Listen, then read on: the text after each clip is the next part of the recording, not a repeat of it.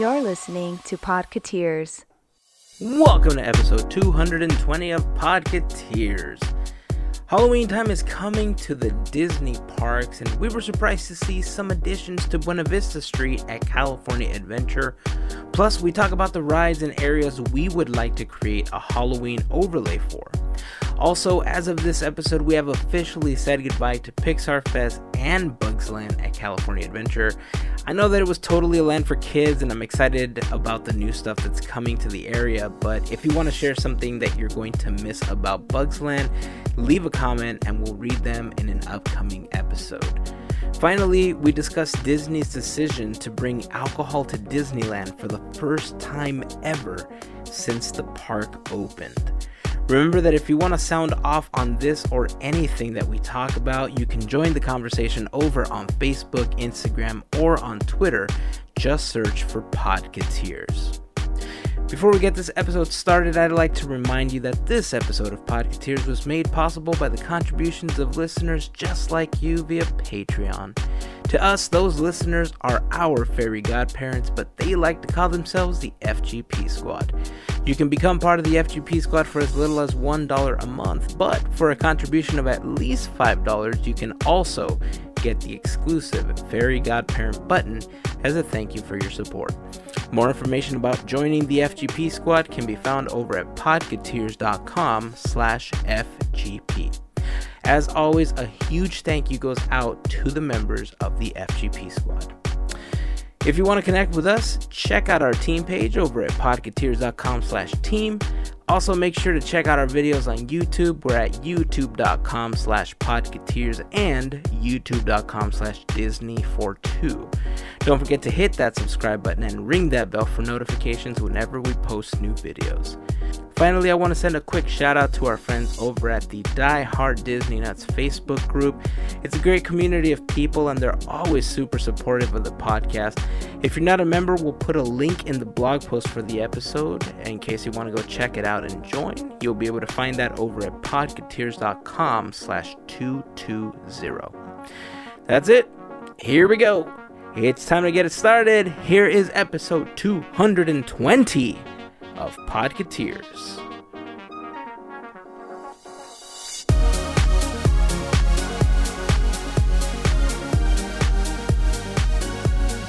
So good morning. Yes, good morning.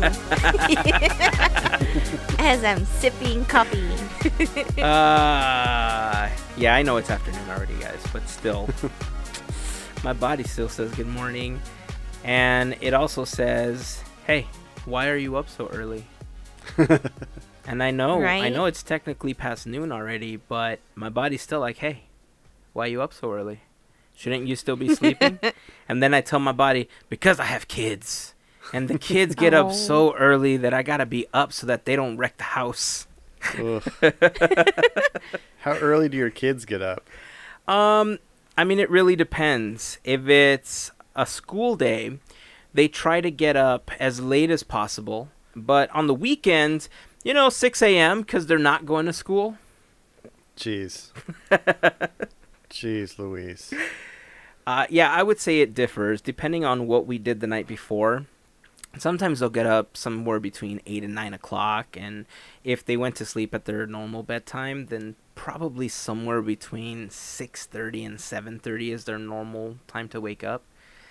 So once they get up, I mean, one of us has to be up, because quite frankly, if we're not, they will destroy the house, just playing around and stuff. On those rare occasions that I get a chance to wake up and the boys are still asleep, I'll make myself a cup of coffee, grab myself, something to read, and I'll just sit at a window, let the fresh air come in, and I'll just sit there and read, or I'll just sit there and not read and just enjoy my cup of coffee, play some music softly. It's fantastic. Nice. It's wonderful me time. I don't get a lot of that, but darn it if I don't cherish that me time now. I could imagine. Totally. So how's it going, guys? Good. Yeah? It's very good.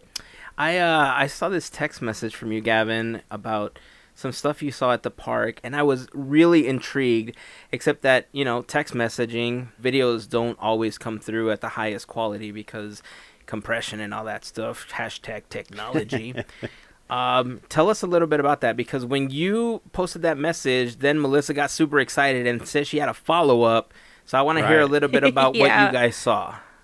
All right. Well, the short little 5-second video that I was able to get was very low quality, I agree. And a lot of that was because I was trying to do it right when the park was closing and, throngs of people were trying to walk by this thing that I was trying to video. So I just had a small window to video this window. And No pun intended. what it is, Pixar Fest is winding down and they're starting to crank up the Halloween season already. And it's true in DCA the most right now, and especially on Buena Vista Street. You're seeing lots of pumpkins and things come in, and it's getting me super excited. And so on our way out, I spotted this window, and I about lost it, and I had to go video it. So I did, and what it is, it's a new window display on Buena Vista Street, and it's animated, and it's a black and white scene of a 1920s, 30s era Mickey Mouse in a haunted house, and two little ghost shadows are popping in and out on either side. And it just has that great nostalgic old school Mickey feel, and it is absolutely perfect for Halloween time. And it just got me so excited because I thought, okay, this is just one window. They're surely going to do more things like this, and I can't wait to see what rolls out. That's awesome. Yes, it's very exciting. And when I had seen that video footage, it looked cool. Mm-hmm. For some of us who see the parks, go to the parks, we could pick up when something's brand new. Mm-hmm. So when I saw your video, I'm like, this is cool. So the first park I go to is DCA, and I saw your window. Oh my God. Video doesn't do justice. Then I see the next window. There's more? Yes. It is from my favorite Silly Symphony cartoon, The Skeleton Dance. Oh, Shut up. no. Which doesn't get enough love. It doesn't. So this window has the two skeletons. They're dancing. They're twirling.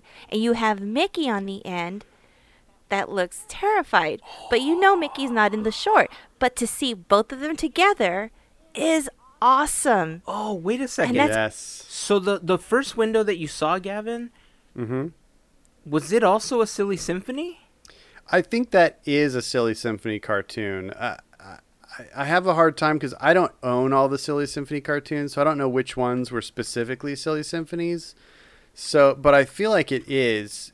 It's one of the haunted house ones. They did a lot of haunted house ones throughout the years. Yeah. It looks like the same similar style, and the way that it's presented, it's right next to each other. Yeah. So I'm assuming yes. Well, But the cool thing is that in Buena Vista Street, they can actually do period displays that would have been contemporary cartoons from the era of that very street, which is the late 20s and 30s in LA. And that's amazing. They can't do that on Main Street because there was no Disney in 1900. Yeah. And, and that's a cool thing. And I'm so glad that they're paying homage to those classic cartoons. Those of us who are just Disney heads absolutely love, especially all the early Mickey cartoons. But then also all the Silly Symphonies. And man, oh man, that gets me excited. I hope they do more. I want to know what's the next window. Mm-hmm. I'm just really, I love Halloween. For Yes. those who know me, I love Halloween. So I'm really excited to see this happening, to see Buena Vista Street, just DCA get so much more love for Halloween. Mm-hmm. From when it started, this is amazing. So Yeah. I'm excited. I just want to know if we're going to get some skeleton dance merchandise. Ooh, That would be good. that would be good. Hopefully. That's interesting that they're doing that. I love the okay, so I will say I absolutely love the fact that they're doing that, because the windows at the Emporium on Main Street are one of my favorite features of Main Street facade. With that said, you're right, Gavin. The fact that they're integrating stuff from very early Disney times, super cool. The fact that Mickey is in both of those windows and he's not part of the skeleton dance makes it a little odd. So I wonder if it's going to be like every window, Mickey is kind of going through each window, experiencing each silly symphony, if that's the trend that they're going with. Nice. But I wonder if the first one, because they're keeping with a Halloween theme, if the first one is based on Hell's Bells, or if it's based on any other silly symphony, just to kind of go with the Halloween stuff. And if after Halloween they're going to change them to their permanent window status. Like if this is just a Halloween thing, or if they are keeping with the silly symphony trend. Because you would figure that if it was like the lineage of silly symphonies, the skeleton dance would have been the first window to put up, considering that was the first silly symphony. Right. Yeah, man, I'm just so excited to go see them.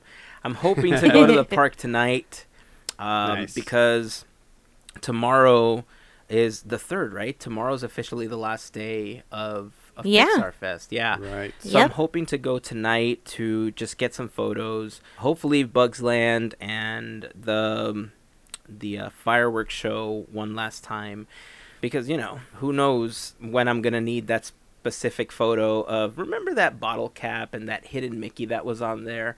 It was like, does anybody have a photo of that? Where was that? And I want to be like, I have that photo.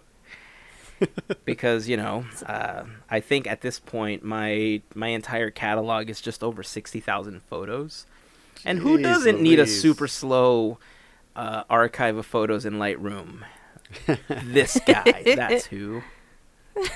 But yeah, I mean, I want to try to get some photos, just, you know, like I said, just for posterity's sake. And one day when I'm looking back at all of this, I want to remember the details as best as possible. And you never know when those things are helpful, right? But for sure, I want to try to head down, and then I want to see these windows. And they already started putting up like the tree and everything in front of DCA, right? The haunted tree with Oogie and stuff like that. Didn't they start putting that up already? Yeah, the sign above the gate has already been mostly installed. Yeah, the stump, as it looks right now. Because I remember you also sent a text message, Gavin, when you were there a couple days ago, that pretty much all the Pixar Fest banners are down already. Well, the sign above the DCA entrance had been taken down. All the Esplanade banners and Downtown Disney banners are still up. Oh, so it's literally just where they build Oogie and the tree with the big moon over the DCA. Correct. Okay, gotcha. Yeah. All right. Woo, I'm excited to see those windows, man.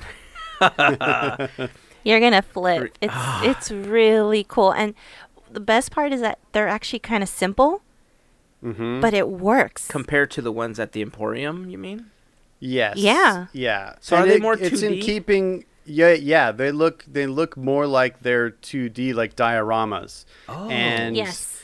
Yeah, it's more in keeping with the look and feel of those cartoons, and it really is a very good homage or tribute to those cartoons, because it looks like them. It just looks like there's a little bit more dimension. It's almost like you're up close to a multiplane, and you can just see that, you know, the background element is further back, you know, right. but it does look 2D. Yeah. I love it. I want to go right now. Very cool. Can we stop recording just so I can go? Sure. Twist our arms. Super cool. Well, once I head down there, I'm going to try to do video of whatever it's there. And then I will post it, or one of us, when we go again, we could post it to the Instagram stories, IGTV, or on YouTube, so you guys can check it out, because that just sounds super cool. Yeah, Pixar Fest is ending. All the Halloween stuff is happening. How much of the Halloween stuff is at DCA already, aside from the pumpkins? I mean, really, it's just along Buena Vista Street. They've got some pumpkins and decorations in windows and on shelves in stores, and then those couple of window displays. I don't think they've done anything in the hub where the Headless Horseman is yet. Oh, okay. And nothing in Cars Land yet. And I'm excited for that. We don't know if there will be any new areas decorated. I hope so. I think there's some areas that could be really cool, but I haven't heard any actual news. I mean, of course, a lot of it they like to just surprise us with, like these windows. They didn't Right. announce, hey, we're doing new animated windows. They just do it, and then people like me fall over dead. Yeah. And I'll tell you the truth, man. When stuff like this happens, where we don't hear weeks in advance, like the rumor mill says that blah, blah, blah is happening, and all of a sudden this stuff just pops up, I appreciate it so much more, and I enjoy it so much more because 100%. I'm not looking for it, and I don't have an expectation for it because I've been hearing about it for so long, which for a long time, and this kind of gets into, the roots of the podcast. A lot of people have asked me over time, why don't you guys report on all these rumors? And we do occasionally report on the rumors, but we always state it as that. We always say, well, this is just a rumor, and we just thought it was Right. interesting because, and then we'll give our take on it. But we don't report on rumors because, one, we don't know if it's factual, and even if it's coming from this amazing source that, yes, they've never been wrong and all that stuff, in a way, we don't fully feel that it's our place to spoil that stuff before it happens. Like, once it's out in public, whole different story, right? Yes. Then we could fully talk about it and stuff like this, like these windows. But I personally feel like I appreciate stuff more when it surprises me, and I don't know 6 months in advance, they've been talking about these windows, guys. They said there's this silly symphonies or whatever they're going to be, so... In case you guys have ever wondered, and you guys are new to the podcast, why we don't tend to report on rumors and just state them as fact, or why we don't, address them every week, that's why. Because we like to be surprised too. Over anything else, we're Disney fans just like you guys. And we love to see this stuff in the parks, and we love what Imagineering does. And, that's kind of why I feel personally, we've stood by that over the years. So, yeah, there's a little background and some behind the scenes stuff for you guys. Well said. Can I start a rumor? Yeah, let's start a rumor. Here's my rumor. It's not a rumor. It's an idea I have, and I would love it to come to fruition. What if they took the area in DCA around Grizzly Peak, the main path, and then the path kind of behind the scenes there, and made it like a creepy area with maybe some extra fog and some lighting and some sounds, kind of like what Yes, they do please. in Disneyland during Mickey's Halloween party in certain areas, especially the Big Thunder Mountain Trail. When you go back there, it's super creepy and foggy. Yes. They could do that so perfectly in that Grizzly River Run area, and especially that back trail. And man, that could be a really neat area if they wanted to do it. Dude. What? Oh my God. Okay. Brain's cranking here. Here we go. You ready for this? Oh, okay. All right. I got two huge ideas. Oh, dude. Okay. One, bunch of fog, right? You're going through the forest. You hear all these creepy sounds. And then all of a sudden you hear clip, clop, clip, clop, clip, clop.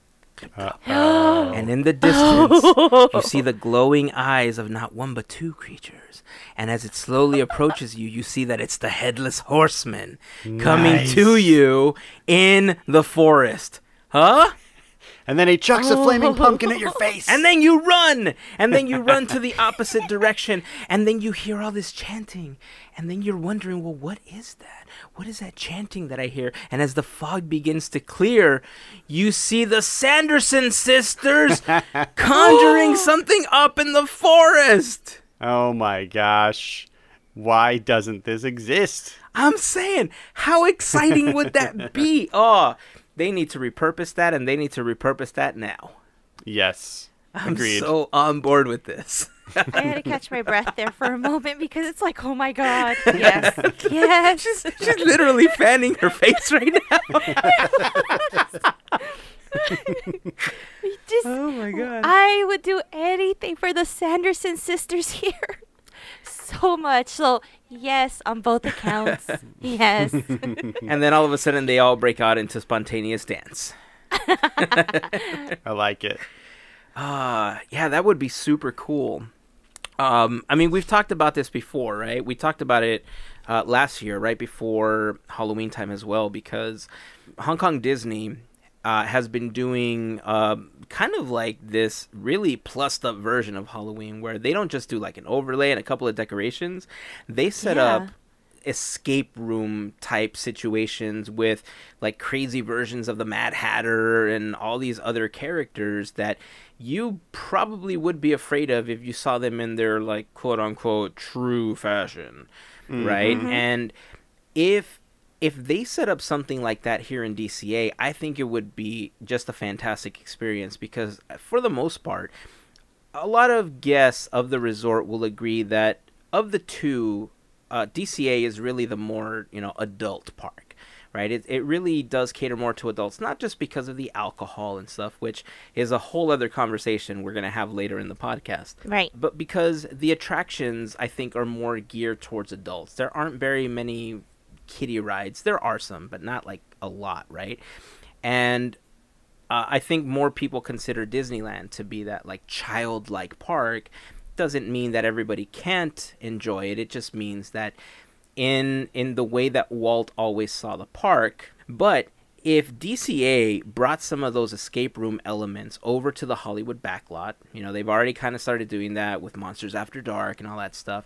But if they brought those escape rooms to the Hollywood stages, I like last year when I found out about these, I was super psyched and I was just flipping over it. I think that would be a huge hit here at California Adventure. And then you plus it by doing what Gavin was suggesting, where you use that forest area. That's it. Yeah. You win, Disney. You win this round again. Even if the escape rooms, I mean, if they were to be, you could take Disney twisted. I would love to have an escape room, and I know it's not in the same park, but if it were to be in the bayou, and I love the fog, I love the sound, walking through the bayou, and you start hearing these little chants, and then you see Facilier and his friends from the other side. Ooh. I think that would be so much fun. That, or you could bring Oogie's, bring his lab, bring his place. I would love to see all that. The casino aspect, you're trying to get through and you have these cards coming at you, the dice, the bugs. Yes, Disney, just bring them all. Just bring them all. That would be so much fun. It would be cool. What if they had like this tab system, like the food and wine? So every time you want to go, you would use a tab. You would have to purchase them. So like you could have a limited number of tabs and you'd have to pick which escape rooms you did? Right. Ooh. So you would kind of control the amount of people doing this thing. Yeah. Yeah, that would work out if they set up more than one. I mean, at this point, I would just want Disney to set up one. Right. I don't even care about the multiple. I just want like one. Yeah. And I think there's a way to do it where it's more like a maze thing. And there's no better time than the present, for Halloween than to give the Disney villains their time to shine, right? We see them in like the Halloween parade. We see them as part of, the fireworks shows. But man, if ever there was a time to do it, it would be for Halloween, where every room is a different Disney villain. And it doesn't even have to be like super scary to the point where you portray them as this evil character that's going to like literally kill you in that room. It could be more of a psychological thing where you hear the voices and you like just feel the presence. You see shadows and stuff like that in the background. And sometimes those psychological experiences are so much more terrifying than the physical ones. Yep. 100%. Do you guys remember Big Thunder Ranch when they had the little Halloween tent? The little carnival, and this points out to the psychological aspect of it, where it was a tent. Everybody was in there. You were hearing all these things, and you didn't know which villain was going to come out. If they were to bring that back and twist it up and make it a little bit more, that would be cool. Yeah. Oh, man. See, I'm glad that Disney listens to the podcast. Because this is gold. I I think there's a lot. Well, maybe there aren't. I mean, do you think there are any other attractions that would benefit from a Halloween overlay? The reason I'm asking is because this year they announced that at Walt Disney World, Pirates of the Caribbean was going to have like a spookier element to it.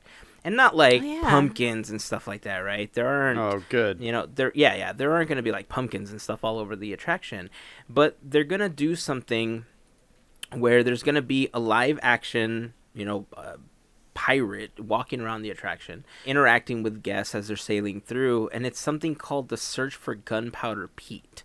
So I don't necessarily know if it's going to be this ghost or something that they're after, or they're trying to find this treasure or something, but there's a live action element, with the guests that are experiencing the attraction. Do you think that it's something that they could integrate into an attraction where they jump out and they just kind of scare the living tar out of you? I don't know. I think that's an interesting idea. I think that on Pirates, a person like that could blend in to a lot of those scenes, and just appear to be, one of those pirates, and try and kind of stiffen up their motions a little bit and look like an animatronic, and then, kind of surprise people by really moving. Mm-hmm.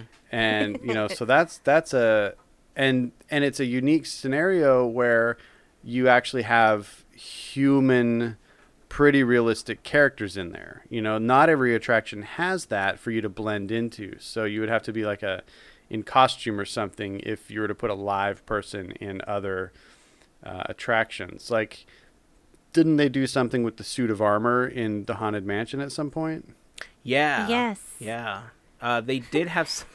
So, funny story. If you guys didn't know, when the Haunted Mansion first opened, one of the experiments that they had was a cast member inside of a suit of armor, and you see this as you're first getting into the Haunted Mansion right by the endless hallway. The suit of armor would just kind of jump out and scare guests in the doom buggies. And part of the reason that they stopped doing that was because it was so scary to some guests that they were essentially punching and kicking the suit of armor, thus hurting the cast member inside said suit of armor. And so, from a standpoint of trying to keep your cast member safe, right, you don't want to do that. So if they did it on Pirates, they would have to be at a safe enough distance where somebody's not going to put you in a triangle choke for scaring them. Right. Which is easy to do because if they're on the shore, they're nowhere near close enough for somebody to strike from the boat, right? Right. So that could work. But my brain's rolling now too, Hazen. So here's what I'm thinking. If they wanted to really do a creepy thing in Pirates, they don't do it, on the shore. They do it in the water. And they do it. Yes. I'm picturing when you come out of the cave and you enter the harbor and you see the battle scene, you've got that expanse of black water. And if something were to just all of a sudden rise up out of that water in front of you or next to you, that would be really creepy. Shark Bay boo-ha-ha. You could have have mermaids. You could have an army of skeleton cursed pirates. Something just slowly rise out of the water and, just be creepy. So Capitan Salazar's army. Yeah, that could be cool. Yeah. Yes. Okay. Or Tia Dalma, just all of a sudden rising from the water from behind Barbossa's ship. And she just starts like, come with me. Oh, dude. Oh, okay. All right. How would they reset it fast enough, though? Like, the pneumatics would just have to be spot on for something to happen, though. I agree. So the only way they could really do it is if they spaced out the boats, which they're never really going to do because of the capacity they need to maintain. Although, on the other hand, that might be a reason to bring in the Fast Pass because now it's going to be a slower attraction line. But I don't think they're ever going to lower their capacity to do it. So it wouldn't really work unless it was just kind of a random thing. Like you never knew if they were going to pop up when you were there or not. Yeah. So like sometimes a few boats will go by without it popping up and then your boat gets surprised by it. And maybe they do random spots throughout the ride so that, no matter where you are in the row of boats, you'll see something pop out of the water somewhere. So in that scene, maybe a few will pop up and then they'll lower. And then the boats that come right after that, maybe they won't see something until the village is burning scene. And so you could have a few different spots where they come up, and that way you wouldn't have to rely on everybody not seeing the reset, every time. Yeah. I mean, if they did do it popping out of the cavern, then you have the left and right side where ideally they can just go back and forth, because there's a little bit of a turn where you can't necessarily see out of there when you're concentrating on the new effect that they added with the pirate changing from skeleton to real life, and Hank is down there just chilling, waiting for Dory. And so if you have the effect just popping out from the left and right at the end of that cavern, I think is a good spot to do it. Or how about this? What if we go back to this whole human element, or at least cast members dressed up, and you implement more black lights in the treasure room and in the scene where they have the pirates playing chess, or the skeletons playing chess, and in the background you just kind of see, because of the black light, they're dressed in black and all you see is the skeleton parts, and they're moving around offering you rum in the background. And it's just that added element and movement that you normally don't get in the scene. Or you replace the two skeletons with people in the blacklight suits, and all of a sudden it's like, how about you play chess with us for rum? And then boom, it's like, what? Oh my God, what's going on? Like actors. Right? Like they're just still, and they're just doing the pose that everybody knows, and then all of a sudden they both turn at you. Yes. That would creep me out. Yes. I mean, it's a perfect location because switching lights on and off is super simple, right? So you would get it so that as you go down the waterfalls, you have the regular lighting. You hear a little bit of lightning as you're passing by the skeleton that's at the captain's wheel, right? You hear the lightning, and that's essentially what triggers new lighting sequences for the rest of that cavern. And all of a sudden, you're in blacklight territory with all these additional scenes. And if you kind of see them from the other side, it's okay, because they're still terrifying. Because if you kind of see them at a distance, you're going to be like, what's going on? What is happening over there that has never happened before? Right? Now, oh, man, I'm loving this. I would love to see the live actors or just the cast members being next to your boat. For a triangle choke, right? No.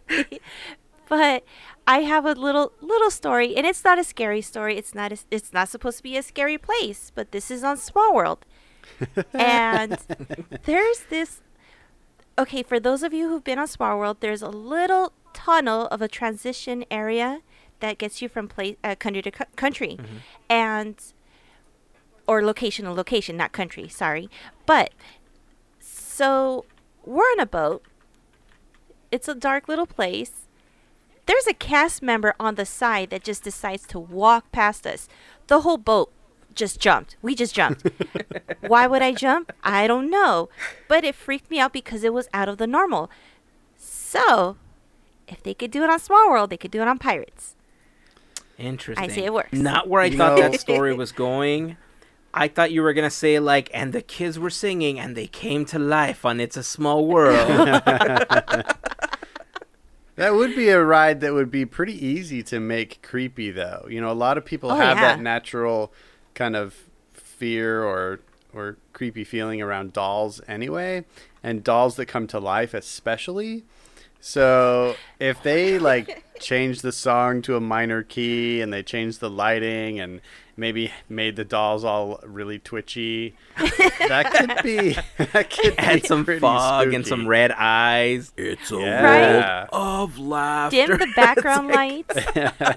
Dim the background lights, but brighten up the dolls a little bit more. Yeah. It's ooh, just bring that up. If you had one of the Disney villains like Maleficent say, "Children, you are under my command," and it's the first thing you hear as you're entering, you see the lights dim, and all of a sudden the kids have red glowing eyes or green eyes to follow Maleficent.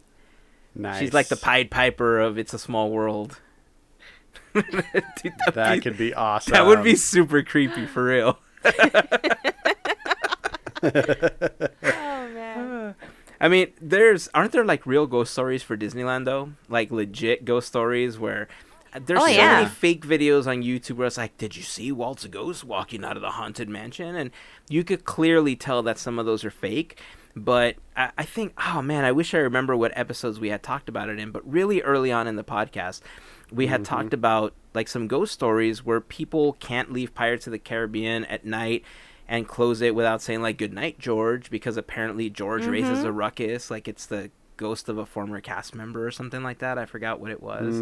Or Or like Timmy, the little boy on Mansion. in Mansion, right? And then in Interventions, also there's also a ghost in Interventions. Debbie, yeah. So yeah, She's real. well, I mean, I think I experienced it. well, I mean, I'm saying it's debatable that all of them are real because I think everyone that has talked about it in some way has experienced it. Well, not everyone, but I think the majority of people have actually experienced something that, they feel that something is there. But it's just so odd to me how, these experiences that you go to these haunts at Universal Studios and like the Queen Mary and all these things. I don't know why certain things are more scary than others. They're just psychologically, they just mess with your head so much more. And so it's like, real ghosts, bring it on. I'm so for it. Oh, fake zombies and makeup. Nope, don't want to do that. No. Well, because a ghost is just going to Nope. float by you and maybe make you cold. A zombie's going to eat your brains. A ghost could also take over your body. I haven't had that happen. Not yet, but when it does, not you're going to be a like, oh my God, ghost. he was right. A demon, maybe, but not a ghost. Oh, that's true. A demon, maybe. Yeah. Yeah. Then we're talking about Mr. Toad's Wild Ride. That's because very that true. ride has demons in it. That's very true. Well, and that's a good point that you bring up, though, too, because I don't feel like all of these overlays that they do really work, right? Like, Right. I don't feel like Ghost Galaxy is much of a thing. Ugh, it's horrible. The only thing I really like about it is I do like the song. I think it's really cool. Yeah. But other than that, it's like, I'd rather have Hyperspace Mountain Yeah. or regular Space Mountain. And I feel like, that one, I guess it was a neat concept, the idea of this space ghost monster thing. But I hear more questions when I'm on that ride than any other experience at Disneyland. Yeah. Like, amid the screens, I hear people saying, "What is that supposed to be?" Yeah, and that's the thing, that it's not really like a monster or anything. I think the way that they describe it is that it's an energy source or something that just happens to be in the face of something that's supposed to be scary. The music, though, you are right. The music is pretty good in comparison to other soundtracks. But my favorite thing about Ghost Galaxy is when it goes away. I don't care what I don't care what it's replaced with. But my favorite thing about Ghost Galaxy is when it goes away. Yeah. I like the outside better than the inside. Yeah, the outside is cool. They do some cool stuff there. Yeah. But I mean, on the flip side, I feel like Monsters After Dark at at Guardians of the Galaxy Mission Breakout works. I think that's a cool, thing that they put in for the season. And, it's not pumpkins and bats and witches. It's not Halloween, but it just kind of amplifies the scary, which, lends itself to this season. Yeah. So I love it. yeah, and I wonder if they're gonna ever do any more. If there are any other attractions that it would actually work for. And I don't know. It's kind of hard to think of anything else that it would work for. Can you guys, have you thought of attractions that it's like, oh, this one needs a Halloween overlay? Well, now that you've mentioned It's a Small World, I mean, it's funny because none of these attractions were ever designed with an overlay in mind. The design of these attractions was made to be what the attraction is as you are experiencing it. Guardians of the Galaxy Mission Breakout is the first of its kind, I believe, in that the way that the attraction is staged for you, it was upgraded and plussed up in such a way where making the switch from Mission Breakout to Monsters After Dark just takes basically a ride reset. You know, you yeah. just Right. you bring it down for 30 minutes to 60 minutes. You bring everything back up with a new soundtrack, new lighting sequence, and it's a computer program and a bunch of videos that you're watching, right? So the experience can change every hour if they want. Well, every couple of hours, because it does take 20 minutes to 60 minutes to bring the entire attraction back up. Right. Even the costumes, it all works. And I really, really love the intensity of how everything feels inside. I mean, it's great. And for that one, it really works because for Guardians, you're used to seeing them fight all of these different creatures in the universe. So I think that was a super simple transition. The other ones, oh man, I don't think there are many other ones, unless you want to count the Many Adventures of Winnie the Pooh, because them heffalumps, dude, whew. Like, what's scarier than those things? Oh, I keep wanting to call it Tom Sawyer Island. Pirate's Lair. yeah. Right? What if you had I like a still mini call hunt? it Tom Sawyer. Well, That- I do yeah. too. Yeah. It's Galaxy's Edge, Jason. What if you had like a little haunt, like on the island, right? You add Yeah. some fog and stuff like that. You have that like wilderness, aspect to it, like just like a DCA, but on a smaller scale. But there's nowhere to run because all there is water around you. And then off in the distance, the shaman is now like a voodoo king or something. Oh, I mean, it can work. Okay, creative juices are flowing. Yes. Let me lay something on you. Okay. There's an attraction. I'm kind of springboarding from It's a Small World. There's an attraction that I think could make an easy, quick turn and become really cool and creepy, and that's the Enchanted Tiki Room. I thought you were gonna say Roger Ooh. Rabbit's cartoon spin. No. The Tiki Room. I don't know what they okay? could do there. But the Tiki Room, imagine spooky, creepy songs. They can change the lighting completely. They've already got thunder and lightning and rain effects. Okay. And, Yeah. we could bring in black light with hidden, fluorescent paintings that come alive. Okay. I mean, yes. with projection technology, like they could really change that environment. I've been thinking about Tiki Room a lot in the last year or so, and I feel like it's the the attraction that needs the most attention as far as plussing and updating, because I feel like it's running on pure nostalgia at this point. It definitely is. It's not a technological marvel like it was 50 years ago. Today, people expect a little bit more. So, when people who experience it for the first time today go in there, they think, you people are weird. That show's just crazy. And, so I feel like it needs some updating anyway. And I think they could turn it into something really cool. I think they could, bring the show up and keep it light and kind of fun, spooky at the beginning, and then it could get really dark and creepy in the middle, like something, lightning could crash and it could take a real spooky turn, and then they could kind of end it light again, so that you kind of maintain that, fun Tiki Room feel, but you give a real spookiness in the middle. I like Okay. that. Okay. All right. Okay. I'm gonna build on your idea now. All right. Do it. We're blue skying it, Hazen. yes, Go for totally. it. What was the Raven called that was with Maleficent? You remember? Diablo. Okay, so Diablo. Diablo, yeah. Okay, so Diablo comes in and takes over the Tiki Room through Maleficent's orders, right? So the Tiki Room just starts off in the tiki, and you see Diablo come in, and it's just like all of a sudden starts talking, right? And it's like, by order of Maleficent, I'm taking over the Tiki Room. And then all of a sudden, like the lights change, the black lights, like just like you were saying, like you change all the lighting, the black light, all the Tiki gods all of a sudden are angry, and you feel like you're going to die, right? And then, and no, wait, hold on. Then and this is where the Disney synergy happens, all right? Here we go. Then all of a sudden you start hearing this music, this Polynesian music, and then boom, a projection of Te-Ka appears on one side of the Tiki Room, and this lava god is trying to consume you and everyone in the Tiki Room. You're welcome. No pun intended either. Oh, that's funny. Wow. Yeah, I mean, I feel like there's tons of opportunity here. You know, they could have animatronic versions of the 4 main birds, but as skeletons. Like bird skeletons. They could even start out as their regular selves, and then the lights go out, and when it comes back, they're skeletons now. And God. I mean, man, they could do so many things with this. They could give us some new songs, you know, way better than Haunted Mansion Holiday, which that graveyard song is terrible in that version.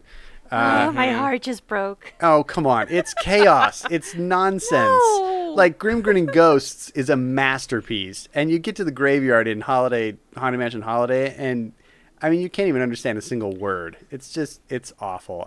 I love it, but that part's awful. Yeah. So they could give us some great, like, Sherman Brothers level songwriting in the spooky tiki room. Ooh, here it is. I got it. Walt Disney's Enchanted Freaky Room. Sold. I'm in. Let's do this. I want a shirt. There we go. Let's write up a proposal and send it to Imagineering. Yes, we will do this. We'll make it happen. Next year for Halloween, this will be a thing. Rumor has been planted. There it is. We don't have to report on this one because we started it. I could stand by this one. Oh, dude, imagine a projection of Te-Kā inside of the tiki room, just like engulfing everything. Dude, that could be awesome. Sick. Oh, yeah. That would be scary and so good at the same time. I know. People would come out like... Right. So the only problem that I foresee is that they would have to address the queue area because there's not much room for a queue. And if they did something this fantastic, that queue is going to go past Jolly Holiday and down to freaking the Penny Arcade. Yeah. Or they would have to build up like they did for Jungle Cruise. Because we do have to keep in mind that the Tropical Hideaway is going to be opening as well, which means there's already going to be a line for the people that are going to be eating at that at that vicinity. So, yeah, I mean, they could repurpose the bazaar and just make that a queue that kind of has a bridge that goes over into the tiki room. That's true. That's true. You know, and instead of loading from the front door behind the Dole Whip station, maybe that's the exit, and now you load in through the back door where people normally exit from. And that's where that bridge, you know, leads into that back door. That's not a bad idea. I like it. All right, well, let's just keep restructuring Disneyland, guys. Okay. Sure. Can't expand, go I know. Yeah, that's the way to do it. That's the way to do it. Oh, man. I'm, like, so excited about that idea. I can't even begin to tell you. So, I mean, let's throw it out to the listeners. If you guys had the opportunity to kind of Halloweenify, that's a word, okay? Whatever. There you go. If you had the opportunity to Halloweenify any attraction, which one would it be, and what would you add to it to give it that element of spooky? You know, because I think there aren't, I mean, who knows? Maybe somebody's going to come up with this amazing idea for the Many Adventures of Winnie the Pooh. You know, who knows? Yeah, no idea is going to be silly or, you know, well it could be because you heard ours, but, I mean, it's not going to be wrong. So yeah, there are no wrong answers. Exactly. You're perfectly right. You're exactly right. There are no wrong answers. That's what the beautiful thing about, you know, blue skying these things is that everything that we say, any idea we have is right because it's just an idea. Yeah. You know, at least in our head, it makes perfect sense. So since we're in the Tiki Room vicinity, let's talk a little bit about some of the changes that happened this week.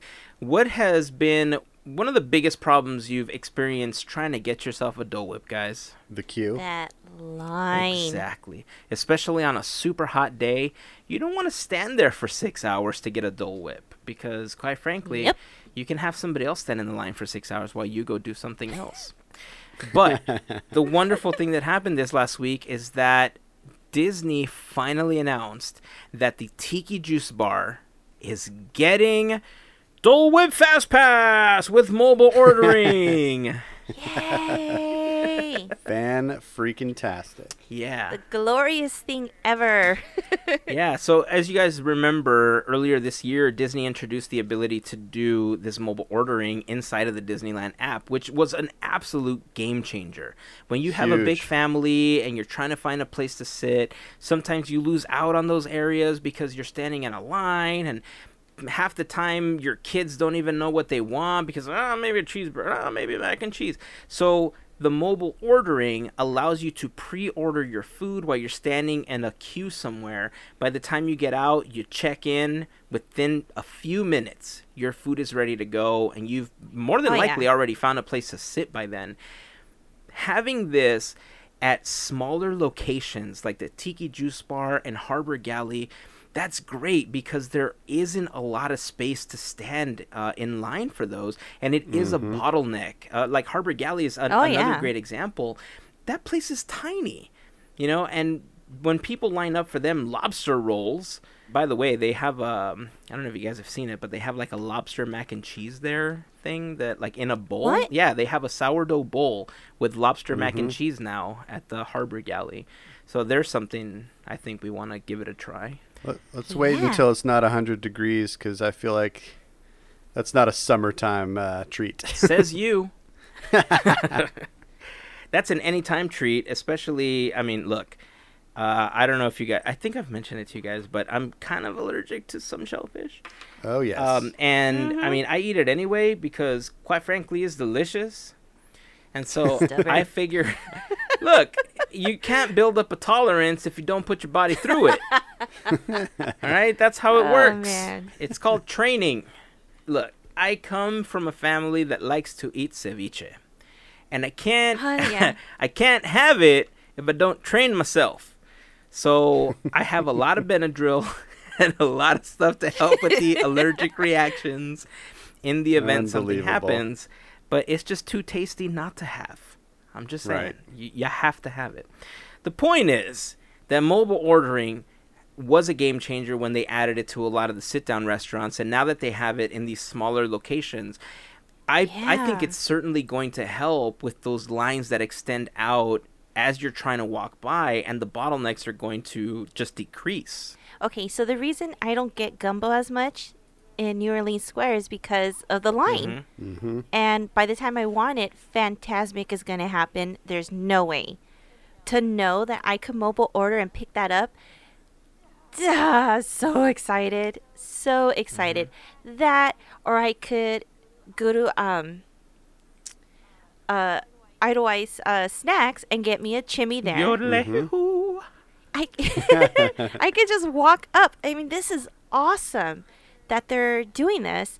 I haven't stood in line. I'm so spoiled. It's awesome. If I any love of it. our listeners that are at the park frequently don't use that Disneyland app and don't use mobile ordering, I highly suggest it. Give it a try. Yes. You'll notice very first try how much better it is. And yeah, I've never waited more than 2 minutes once I've pushed that I'm here button. Yeah. Oh, yeah. It's incredible. They're It really super is. fast. Like the Bengal barbecue, I tried it there. And that's a notoriously kind of slow-moving line, and it's a really popular snack item. It's really the only place you can get real food in Adventureland until Tropical Hideaway opens. And so it's always backed up, and that was my very first thing that I used mobile order for. 30 seconds it took. That's it. Yeah. And Yeah. I was walking off with my skewer and my tiger tails and looking back at that line that I could have stood in for 20 minutes thinking, I wanna say you guys that are so dumb. I want to say what the most you're going to wait is what, 5 minutes? About, yeah. I think that's the longest that's- we've waited. If you make something that takes them a longer time to Oh, yeah. prepare, or if you order like for a whole family, yeah, it's going to take a few minutes, but that it's exponentially shorter than you would have spent if you waited in the line. Right. Because Yep. when you wait in line, you have the entire time you waited in line, and on top of that, you have the time from when they place your order and until they make it. Right. You're essentially cutting back all the additional time from standing in line or getting there, deciding what you want, because you can decide while you're in a queue somewhere else. So you're right. I don't know why they haven't implemented something like this before here. It has saved us a lot of time. It's been great because while one of us goes to pick up the food, the other one is looking for a place to sit. Mm-hmm. Yeah.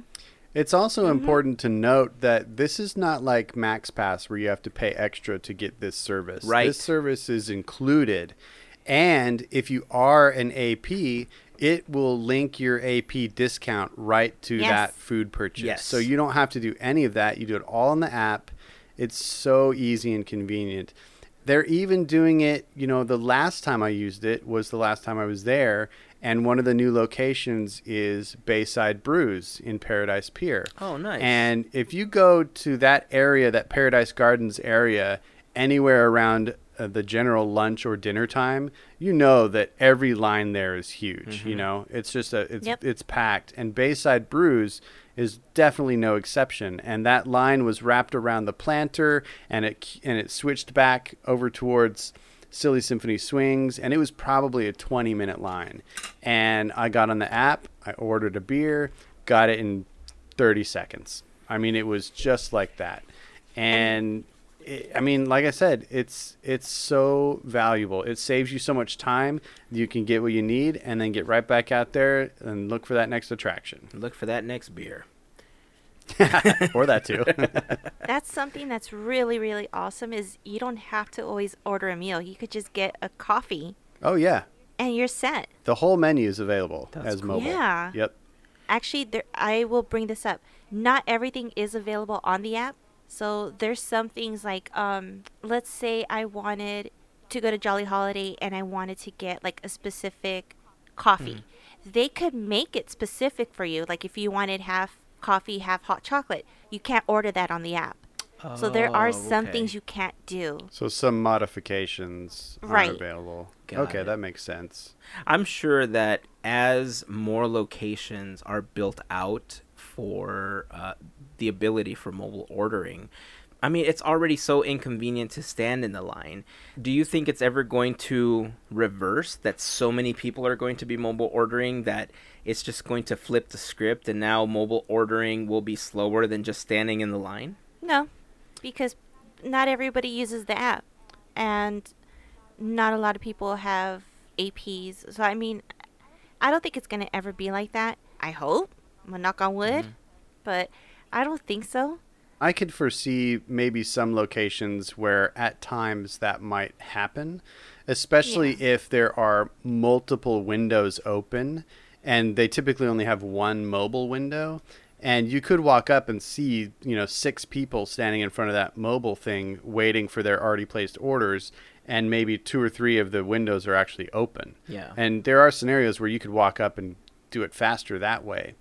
But I think that's going to be a rare occasion, because everything about it is so much more efficient that it's never going to have a real backup.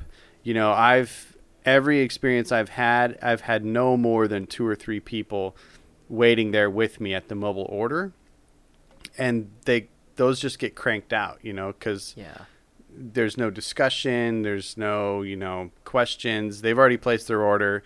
The cast members are already building it, and you don't have to worry about things like language barriers or questions about discounts or anything like that. It just, you've already done it all. Right. And so it's awesome. And the Dole Whip thing, golly, that's huge. What a lot of people were saying is, what a time to be alive for Disney fans, because man, skip that line. It is beautiful. Yeah.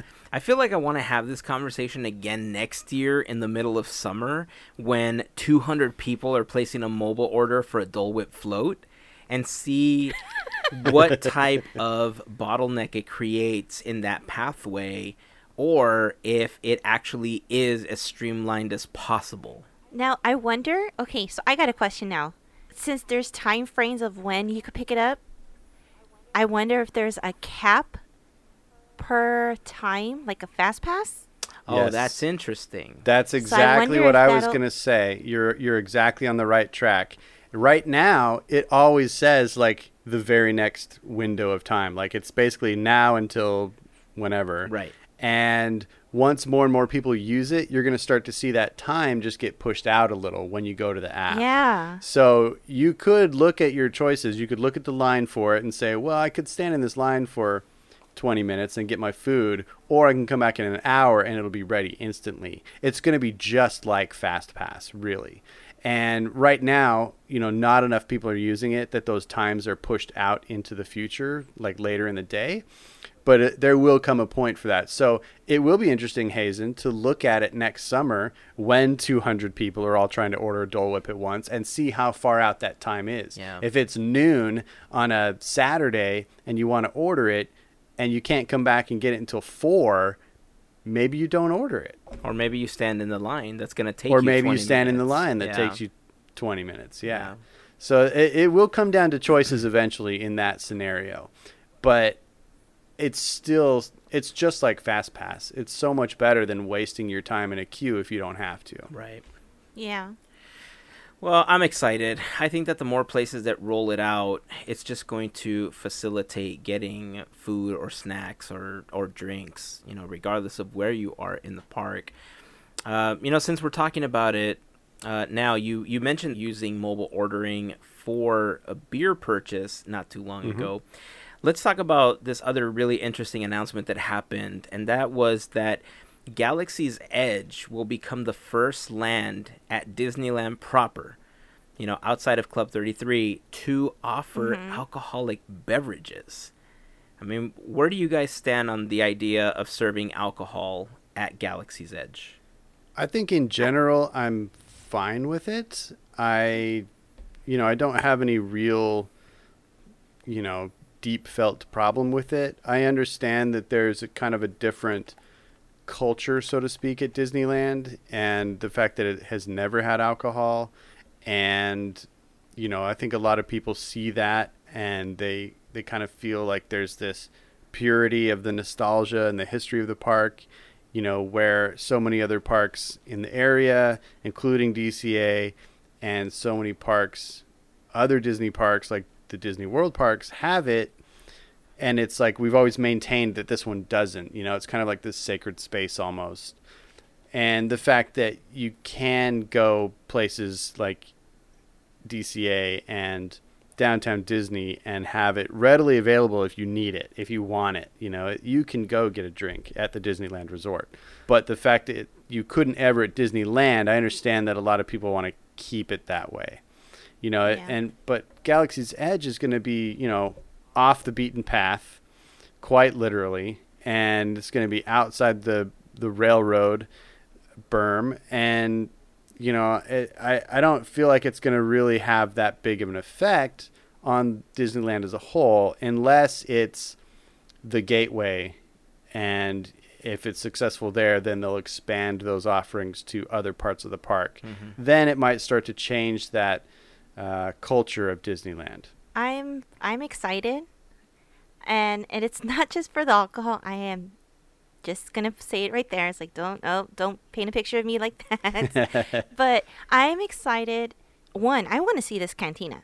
Yes. And I know it's not the same one as we've known, in Tatooine, but I've been wanting to sit or be in a cantina and have that atmosphere. I want to have that experience. About the alcohol, I think it's going to be pretty cool. I don't see it being an issue because I've heard, or actually I've read, I forgot where I read, that they're going to be guarding it, and you're not going to be able to take that alcohol outside of that cantina, which is very good. And I like that idea because you're going to be limited to that. Having to be able to experience having a drink at Club 33, I didn't get drunk. No, I would never, because one, you're in a really nice establishment. Why would you do that? And plus, you're going to go to Disneyland. Why would you do that? Just an enjoyable one. So that part of me is like, all right, cool. This is going to be a different experience. And I do understand the other side, the purists.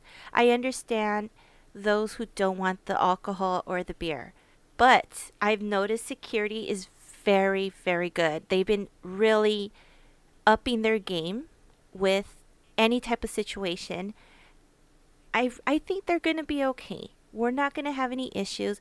And if anyone were to argue, what's the difference between having a drink there at the cantina than getting a drink at DCA and just hopping on over to Disneyland? Mm-hmm. That's where I fall. So I see both sides. I really do.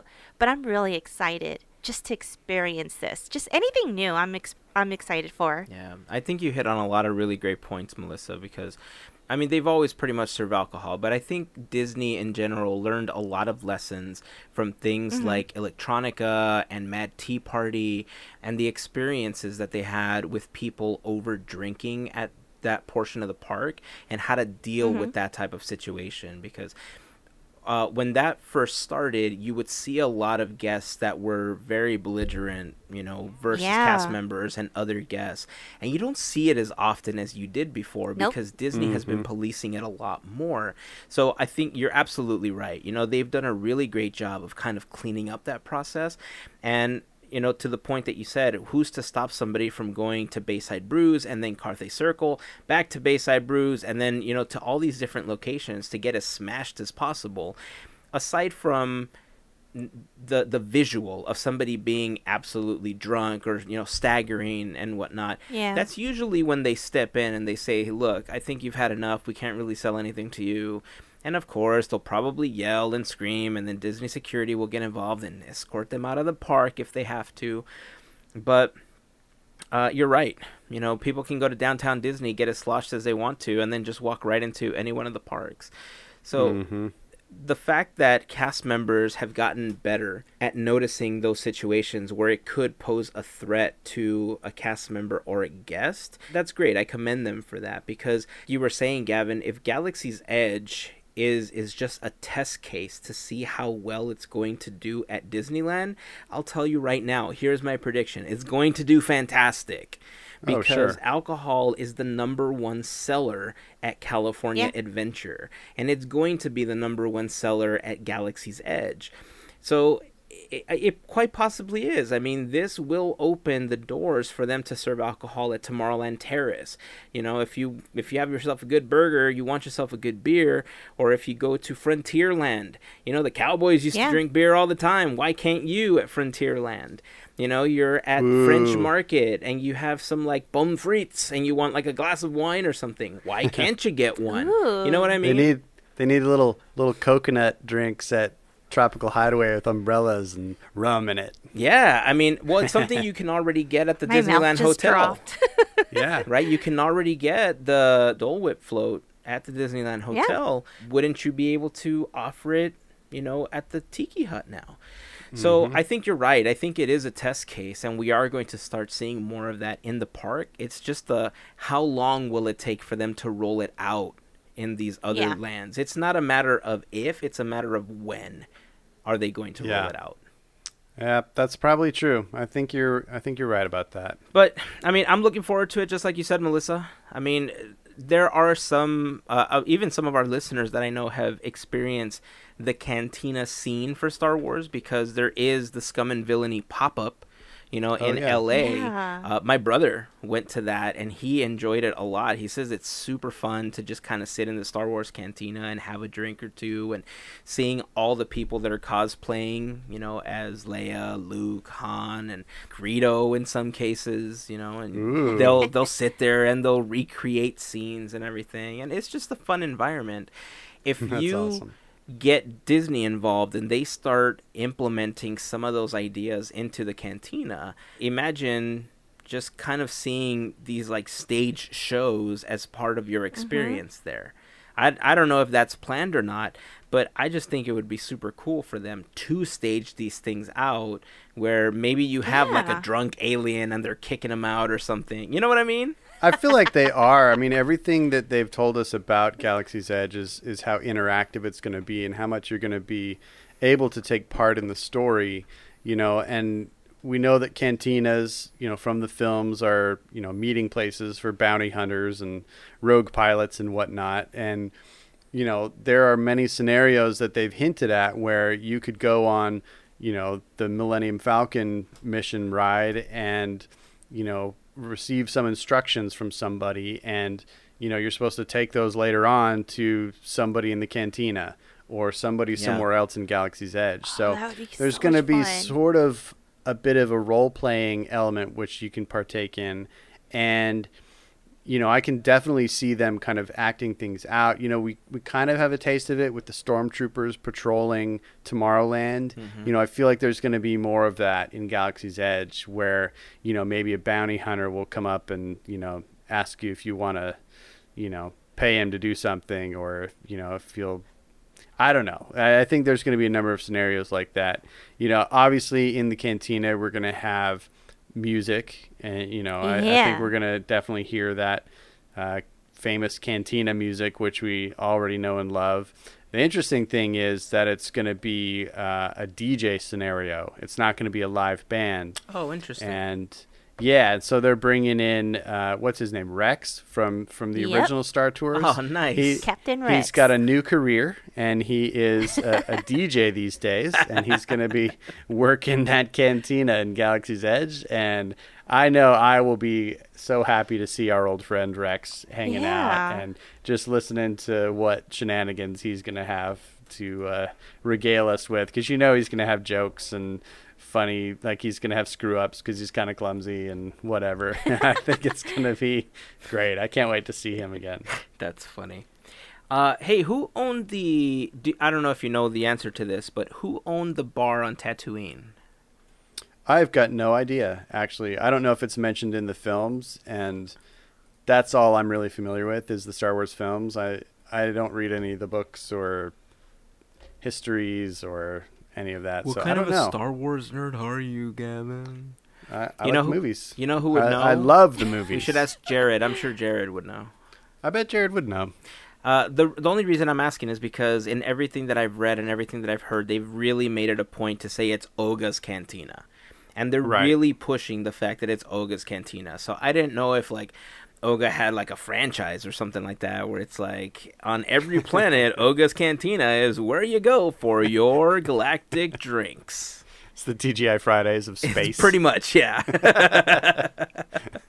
That's funny. That's going to be the title of this episode. The TGI Fridays of space.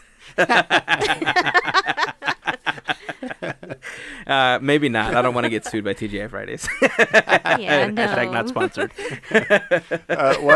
What do they call it? No, what's the restaurant in Office Space? That's the same thing. Tchotchkes? That's it. We're going to have to come up with our own tchotchkes then.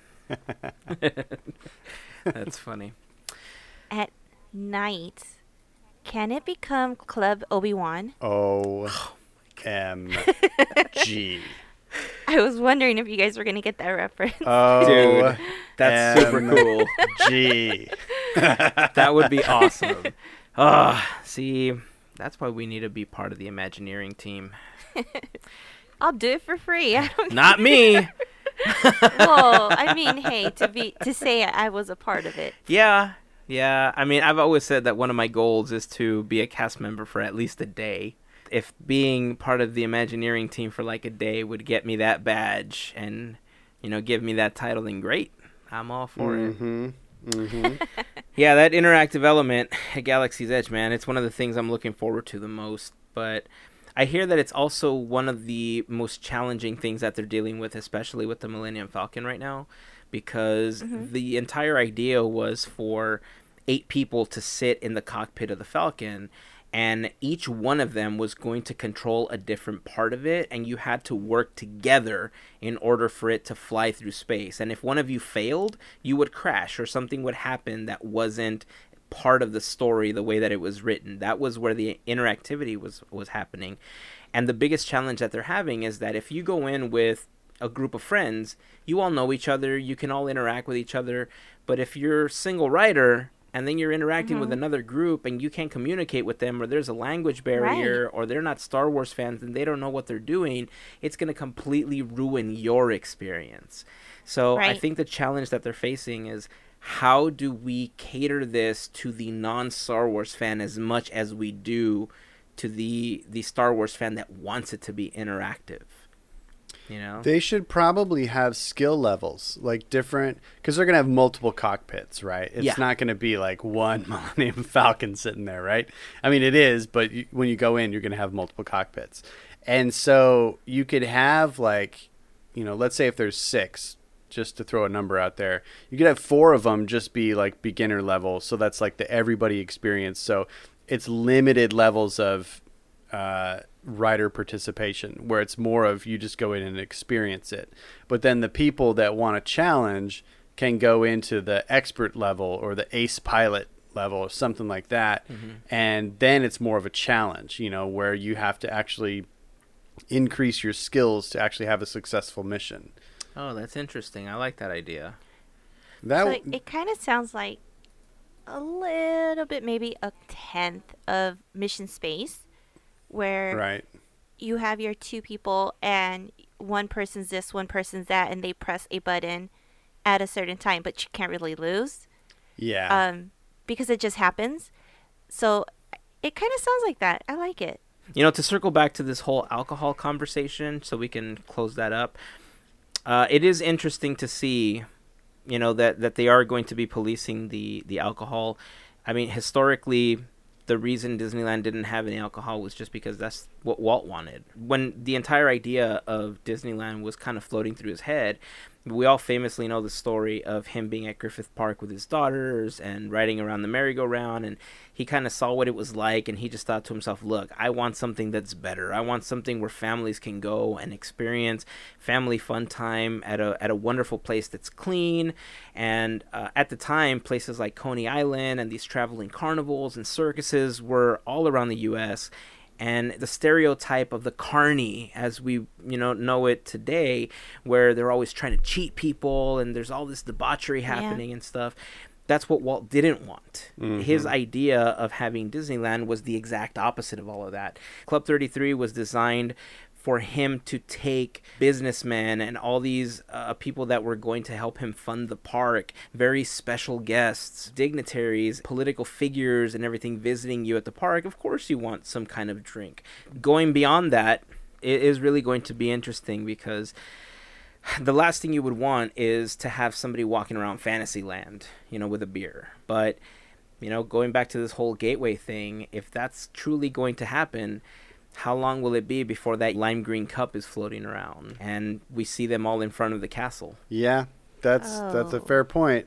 But again, there's the idea of keep moving forward, and it's a different era, and there are different taboos or lacks of taboos today as compared to when the original idea was conceived. So I don't know. I think it's an interesting conversation to be had, for sure. Yeah.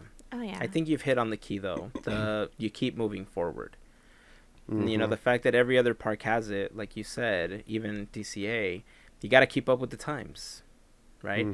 Very recently, we had that conversation about how the theme park industry essentially changed with the opening of Diagon Alley, and how they've realized that it's not just for children anymore, that there are adults that love these other properties and products that were at times just thought to be for children. But our generation is growing up with the love of all of these properties, that we are all kids at heart, but we also are adults and love to enjoy the adult aspect of it.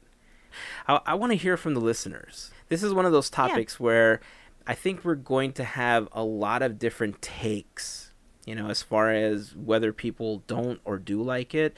So if you guys have an opinion on the idea that Galaxy's Edge is going to be serving alcohol, join the conversation over on Instagram, Twitter, or on Facebook. Just search for Podcateers. And we'd love to hear your opinion on where you stand on that side of the conversation. And then we'll take some of those comments and we'll read them in a future episode, just to kind of, hear what everybody has to say about it. All right, guys. I think that's going to wrap it up for this episode. Cool. I think so. Is it tacos and beer time? It is the middle of the day. I mean, it's lunchtime. I don't see why not. Yeah, I mean, it's lunchtime. We got to eat something. Why not tacos and beer? I can't think of a reason. That's what I'm saying. So, I think we should close up the podcast so that we can take care of that as soon as possible. Yeah.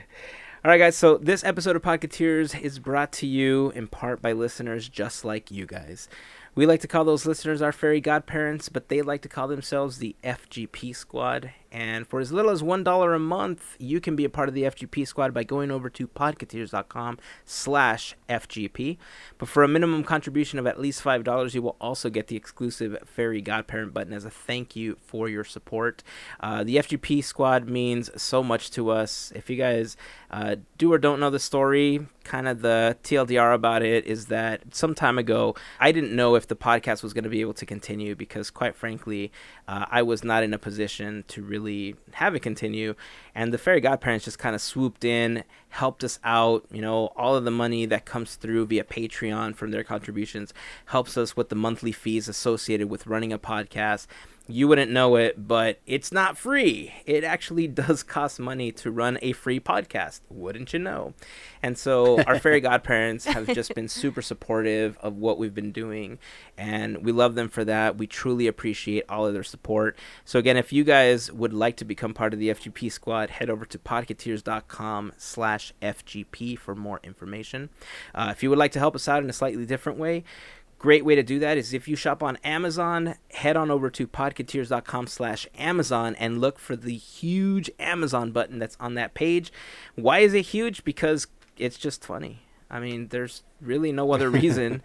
It's because we just wanted something funny for the page, and what was funnier than having a huge button that you really can't miss when you're scrolling down? If you're looking at it on a widescreen monitor, like seriously, it takes up the whole screen. It's like stupidly big. But if you're on a phone, obviously it just, it just looks like a big button. But if you use our link, click through, go to Amazon, place your order, Amazon will give us a small commission as a thank you for mentioning them on the podcast. And to everyone that's taking the time to do that, we really appreciate that support as well. So thank you to all of you. And if you want to follow any of us, head over to podcateers.com/team for all of our personal links. I don't think I got anything else. Is that it? Is it taco and beer time? I'm trying to rush this. I think it's fine. I think we're about there. Yeah. All right. So, all right, guys, that's going to be it. Again, join the conversation over on Facebook, Instagram, and on Facebook. Nope, said that twice. I really want lunch. Or you really want people to go to Facebook. Or I really want people to go to, yeah, one of the two, right? All right, that's it. We're done. Until next week, here is to Beers, Cheers, and Mickey Ears. Have a fantastic week, everyone. Bye. Made you look.